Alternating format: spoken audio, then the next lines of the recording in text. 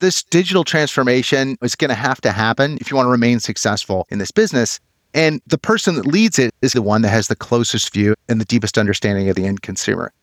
Be a leader. Think beyond your domain, because it doesn't happen in one domain. It happens across multiple domains to bring an outcome to life. So think beyond your role and think about what a general manager would do. Be a general manager. Have that mindset. Be a leader. Welcome to the Future of Consumer and Retail podcast by SAP. As the consumer products industry faces unprecedented challenges, marketing and sales are increasingly reliant on tight back-office integration. I'm your host, Matt Gardner, and I'm joined here today by two fast-moving consumer good veterans to discuss this topic. Sunny Neely in SAP's Consumer Products Industry Business Unit. Sunny held senior brand management roles at both Coca-Cola and Ferrero before joining SAP. And John Dano, Consumer Products Industry Executive Advisor at SAP. John spent 19 years at Campbell's, where he held a number of leadership roles, including VP of Sales Technology. My first question: what do we mean when we say the front office and the back office are converging in consumer products? Thanks for having me on this podcast. Excited to be here. And I tell you what, if you had told me 5 years ago that the back office could break my front office numbers when I was a brand manager, it really would have gotten my attention. Brand managers in many companies are considered the owner of the brand, the CEO of the brand. They're often the P&L owner. But there's a focus that brand managers have on advertising, on managing agencies, thinking about engaging with consumers, where often that's where the priority lands. And what happens in the back office can often be a secondary thought. But that is changing, and it's changing in a lot of ways. Think about direct-to-consumer, the rise of e-commerce. At Coca-Cola, Ferrero, and a lot of other FMCG companies out there, they've been used to shipping large pallets or cases of products to retailers, and that has been their B2B market for so long. Now they've got to establish a direct relationship with those consumers, and the same company is going to be shipping eaches or individual products to individual consumers. That's really hard to try and do that with the same order system because you're not set up to do those two different business models. And it's not just ordering. I mean, what about the financial reconciliation that happens? There's so many different costs that come into trying to reach an end consumer individually versus having just the revenue coming straight in from a retailer. It's exciting to see the impetus that happened in the marketplace over the last few years that's necessitating this, but also the availability of the technologies that really make it possible. Leaders are realizing this is something that can be done, and they're illustrating that anyone can start to do this. John, what's your perspective on this? Thanks, Matt. That's great to be here. And it's a compelling question, right? If we think about consumer products companies over the years, they've had a lot of success. Brands are powerful. But if you really look underneath the covers, functions like marketing, IT, supply chain, they operate in silos, right? And I think the silos component has made big brand companies a little inflexible, particularly in modern times now, vulnerable to smaller, faster competitors that have now entered the market. So front office and back office convergence, it's really about a cross-functional orchestration that must occur. Really, it's the only way to survive in a fast-moving marketplace like we're in today. Thanks, John. What other factors would we say are involved in this? The other things that come to mind for me are the importance of consumer insights in product development. New product development in the past has been kind of a rule of thumb where someone who's got a lot of experience with it does a small consumer study, but really drilling down and understanding the deep consumer insights that are available now to drive new product development could even revolutionize that whole part of the business. I think another thing that hasn't been available before is the granularity of consumer demand information, the ability to shape that demand that could inform the demand planning, the supply chain process. And finally, I think there are a lot of new business models even beyond direct-to-consumer that are emerging. New business models that could completely reshape consumer packaged goods as we know it. Things like community buying groups, where a community, like in the case of a high-rise, this is happening a lot in China. A high-rise will get together and, with a simple marketplace can have one single drop-off, a joint purchase for their groceries for the week. So the retailers are disintermediated. In some cases, these products aren't even branded. It's just wholesale products coming from factories. That's one. And then there's consumer to manufacturer. This is a situation where some of these retailers like Shein, some of these really interesting fast fashion players out there, they're producing thousands of new product ideas and having them directly produced and shipped from a network of contract manufacturers. again, all over China, but this is a model that's coming to different markets. So I think there's so many things that are happening in the marketplace now where as a brand manager, you can't afford to be in the ivory tower. You can't afford to be hanging out with the advertising agency and thinking about market research all day. You've got to be in the front office and the back office, astride the two of them to be successful. So it's a pretty interesting time, to say the least. Yeah, I've had the privilege in my career to work alongside as a leadership team member for some business presidents, general managers, and most of their background came from being a brand manager, managing different brands over time. And the difference that I see with those folks now in the position that they are, and some reasons that they got to the position of senior executive that they did, is because they had this general manager mindset even when they were a brand manager, right? Thinking about the full construct of what it takes to bring a product to market, thinking about the full construct of what it takes to be able to supply product that you're trying to promote and sell. So thinking about those things holistically and even looking beyond your own brand to see how the whole mechanism works and how the demand from the customer is coming in, how the promotions play out, how finances are allocated, right? That's all a mindset that's going to prepare you to be that business president, to be that general manager one day of a very large P&L. So when they're early in their career as a brand manager, where they're fighting for resources and they're really promoting their brands, if they just think beyond that silo, if they just think about front office and back office together, those are the ones that get to the top. Yeah, it makes a lot of sense. I'm curious, Sunny, are there others that you see as well, in addition to what John just spoke to? There's no shortage of ways that the front office and the back office influence one another.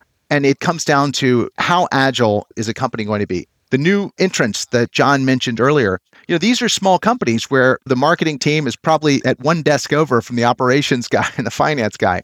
If they need to literally rotate on a dime and pivot, they can do it. But when you're in a 20,000 person company, shifting the aircraft carrier can be very difficult. Responding to a dramatic change in demand like COVID presented for us can be almost impossible. It's just more and more necessary to look for those linkages, brand managers to be thinking about the back office, but also for the back office to be coming toward the front. And I think it can be enabled by technology. There's so many exciting ways we can do that. Sunny, it's a good point. We're focused on the brand manager here in this discussion, but if you really want a successful operation, each functional area, each lead that has a piece of this commercialization process to bring a new product to market, an example, they all have to have that bigger picture in mind. They all have to understand the back office components of how the operation links together, right? So I don't want to discount the other multiple functional areas that are part of this critical process of bringing products to market and selling, et cetera. But in terms of the brand manager, you think about direct to consumer these days, right? It's hot, right? Omnichannel is really here to stay. It's the dominant player in the marketplace now from a retailer perspective. And the challenge now is not necessarily even, okay, how do we bring a direct to consumer capability to the business? It's how do we make it profitable? Yeah. Right? Yeah. And that really is a compelling challenge and a distinct accountability of that brand manager in terms of the profitability of these newer routes to market. And that, again, requires a strong linkage to the back of the house. Mm-hmm. Mm-hmm. Yeah, without a doubt. It looks like for a lot of companies, just because of the nature of the market, they're just getting started with this. So I'm just curious, any ideas on what are the first steps brand leaders should be taking to address issues like this? I like to say it all begins with data. It's about having a centralized, unified database. And now that things are changing in privacy, things like third-party cookies are being deprecated out there in 2023, that data needs to come in-house. And there are platforms, there are a lot of different ways to do it, but having a way to unify and ideally identify, so you've got known consumers within that database, and a persistent record that allows you to understand them over the life cycle of their interaction with your brand, that's the way to do it. And the technology's there. For too long, the front office has relied on the media ecosystem and its agencies to kind of own the relationship or own the data on the consumers. They've allowed their most important collaborators, retailers, to build a much greater amount of data. I mean, the typical large retailer has a tremendous amount of information about every product that's being purchased in the store. A typical grocery store has 40,000 SKUs. They know a whole lot more than a company that's selling toothpaste or something. So it's urgent that a data foundation is built to kind of underpin this agility moving forward and this ability to connect front office and back office functions. What I hear in that is the development of true, robust first-party data, or at least linked data across a group of partners that might be able to develop deep relationships with the consumer directly. John, any other areas that you'd add to this? Sure. So automation of the interaction between back office and front office functions. Some of those areas really honestly can be addressed. You start thinking about your S&OP process, right? So it's that linkage where automation can play a role. And that's something that the marketer needs to think about. It's not just the tech tools to listen to social media channels, et cetera, some of your classical MarTech type platforms. This is more intricate and interdependent across automation of your business processes across the board. Hey, Suddy, one question I have for you, just in your experience managing brands, et cetera. My experience observing is marketing tech was always its own silo, right? Where you had marketers that were specifically in that space that were a little disconnected from the brand managers, right? And when we're talking about consumer data and really being able to understand consumer data and leverage the capability, like, has that evolved at all in marketing functions? Because I feel like it should be a skill set that every brand manager can possess to really understand the technology and the data that is available to them versus it being kind of managed separately. Well, certainly brand managers are becoming more tech savvy, and I think they're becoming more expert in their use of data. And that's partly because I think a lot of CPG companies have recognized, or at least have taken the first couple of steps toward, okay, how are we going to centralize our data? But that doesn't mean that all the areas that the data is collected is a simple landscape. In fact, it's really a mess in many ways. There's kind of, they talk about the landfill, the MarTech landfill. You know, some of these companies, large global companies with lots of brands, can have upwards of 90 different MarTech apps just in marketing. And think about it, they've got brand-specific apps, they've got market-specific apps. They even have campaign-specific technologies. You know, you'll do a campaign, you're like, hey, we're going to use this really cool new capability, and the data is captured within that campaign-specific app. There's not even thought to bringing that in and unifying the consumers that engaged in that campaign with the known consumers that you have in your database. So it's an environment that is ripe for disruption. It's an environment that needs simplicity, and you've got to find a way to identify those strategic partners that may have suites of their own or have ecosystems that are integrated smoothly with their core capabilities to help brand managers simplify that. Yeah, thinking about data at a much larger scale from a platform perspective, that there's an architecture behind it all, and thinking about that from a back office connectivity perspective and using your partners in technology, et cetera. Well, and CPG, unfortunately, is not helping itself in that there's not a very collaborative relationship typically between CMOs and CIOs. Only about 23% of companies say that is a healthy relationship, right? So you got to start there. And that's a good example of how, hey, you know, maybe the CIO has been typically managing a lot of back office behind the scenes activity. That needs to come forward. And the MarTech decisions need to be made in very close conjunction with the brand teams and the CMO. So going back to data, I wanted to tell a little bit more of a story about the new product development aspect of it. Because when you think about what this unified database is going to do for a company that spends so much money on advertising, well, it's hopefully going to make that advertising more efficient. But it's also going to help the new product development process. And you think, well, how's that going to work? Well, I mean, look, if you have a large CPG that could easily amass, let's say, 10 million consumers in a customer data platform, the typical market research activity that's done for something like launching a new product would be to field 300 anonymous consumers and field a questionnaire, get a little bit of feedback, you know, a single point in time. But if you've got 10 million consumers, again, persistent, that you're engaging with constantly, you can use that data as the ideation source for your new product development ideas. Put those into the new product development funnel. You can use them to help vet prototypes. You could even use them to help identify the cohorts that would be early adopters. And nothing's going to change the fact that 80% of consumer products goods, new products that are launched are failures. Okay, even 80% failure rate. I mean, if you can even improve that a little bit, you're talking about a significant impact in top and bottom line. At Coke, for example, you know, that new product development was in a different building. I met some of the folks, you know, white coats and all this stuff. It was completely separate from marketing. And, you know, not to disparage, and I know Coke has made a lot of progress, but still there's this chasm between the front office people and what's happening in back. And I really think that data enabled by the right technology is going to be the key to drive that. It's funny, it brings to mind some experiences I had working in close quarters actually with the product development group for private label brands for Kroger. Part of what we brought to that in customer experience there and managing a team around research was this customer group. It would allow for these massive pivots and ensuring that we were seeing things ahead of time that otherwise probably would have been after the thing was already out in the market. And we're not talking complicated ways of getting data from consumers, but rather this personal relationship, that intimacy that's happening where qualitative data can now exist from consumers directly that like a brand or even don't like a brand. And it doesn't even have to be overly formalized. We're using some of the more modern artificial intelligence and machine learning. We were able to just take raw text that's being shared in the group and surface like something where you're shaking back and forth and it's filtering down to gold. Those would just rise up to the top of, people really wanting seed to sale tracking of knowing this exact ingredient, this exact product, which country did it come from, which lot number. We were able to start to watch these trends emerge. And then as current ones would catch enough that it's like, hey, this could affect our bottom line. And this really goes back to this back-end integration. Those things end up informing strategy in a way that can foresee things that you otherwise can't see. And what an amazing thing if it's linked together, if the people in the back office actually can see the value in the front office data as well. This becomes a whole new story for people leading the marketplace, pivoting faster than competitors to really capture new markets as they emerge. Yeah, no question. I think some of the metrics need to change. I think brand managers have been so focused on top line growth, revenue growth, and maybe brand awareness, brand health metrics, which really only affect the front office.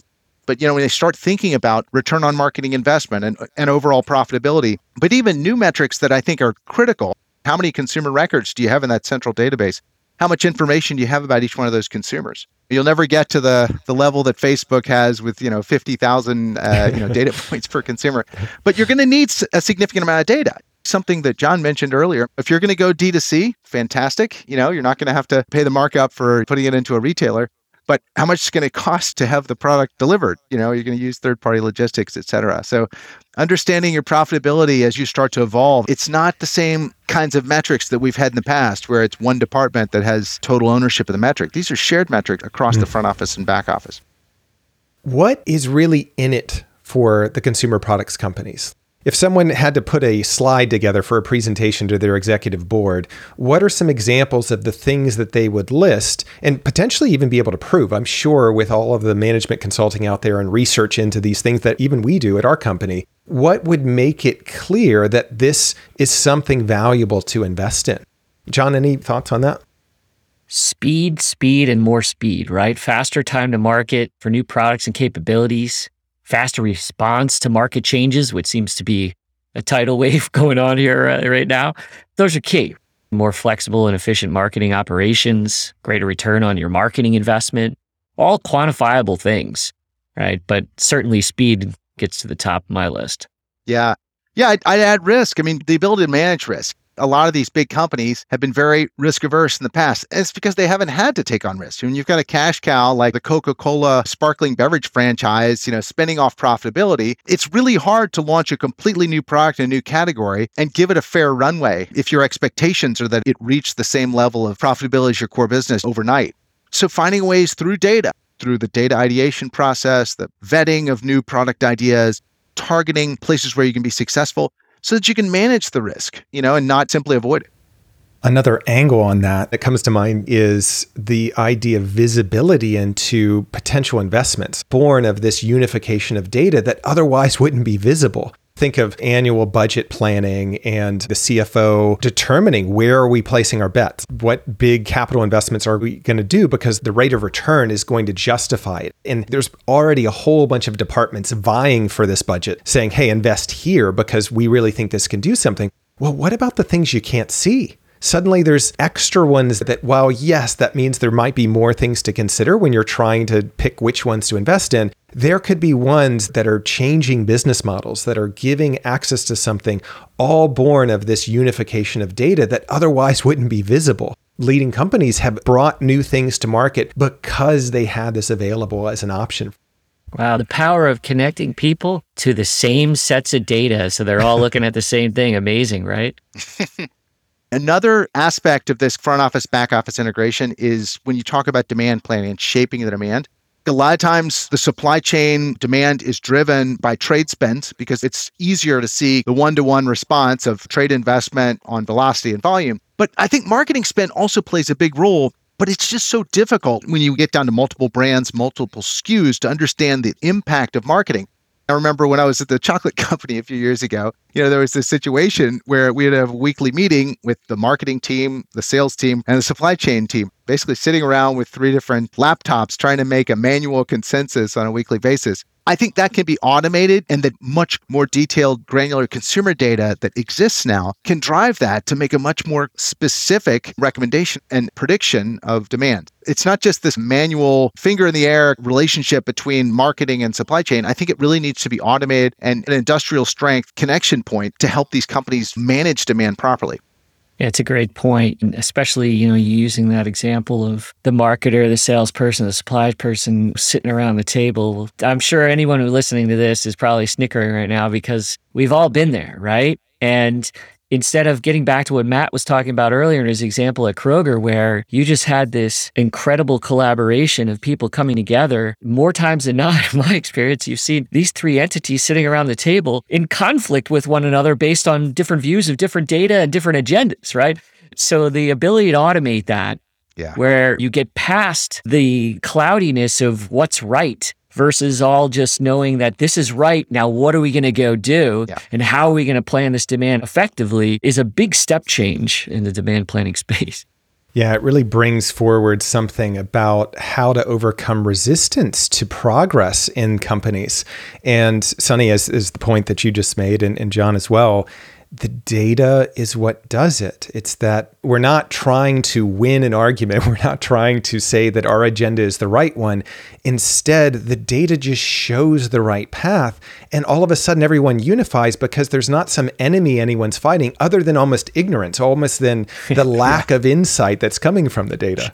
Right. Yeah. Shared adversary, ignorance. I love it. I love it. So guys, this has been a great discussion, and curious if you have any parting advice for brand leaders out there that are trying to make change happen in their organizations. I guess I would start by just saying, be a leader. Think beyond your domain, because it doesn't happen in one domain. It happens across multiple domains to bring an outcome to life. So think beyond your role and think about what a general manager would do. Be a general manager. Have that mindset, be a leader. Yeah, I couldn't agree more. This digital transformation is going to have to happen if you want to remain successful in this business. And the person that leads it is going to need to be the one that has the closest view and the deepest understanding of the end consumer. Sunny, John, thank you both so much for being on the podcast. Thanks, guys. It was great. Appreciate it. It's a lot of fun. In this episode, we explored how marketing and sales are increasingly reliant on tight back office integration. To ensure you don't miss the next episode, subscribe to our podcast on your favorite platform and check out the show notes for related events, webinars, and resources. Thanks for tuning in, and we look forward to sharing with you again in the future.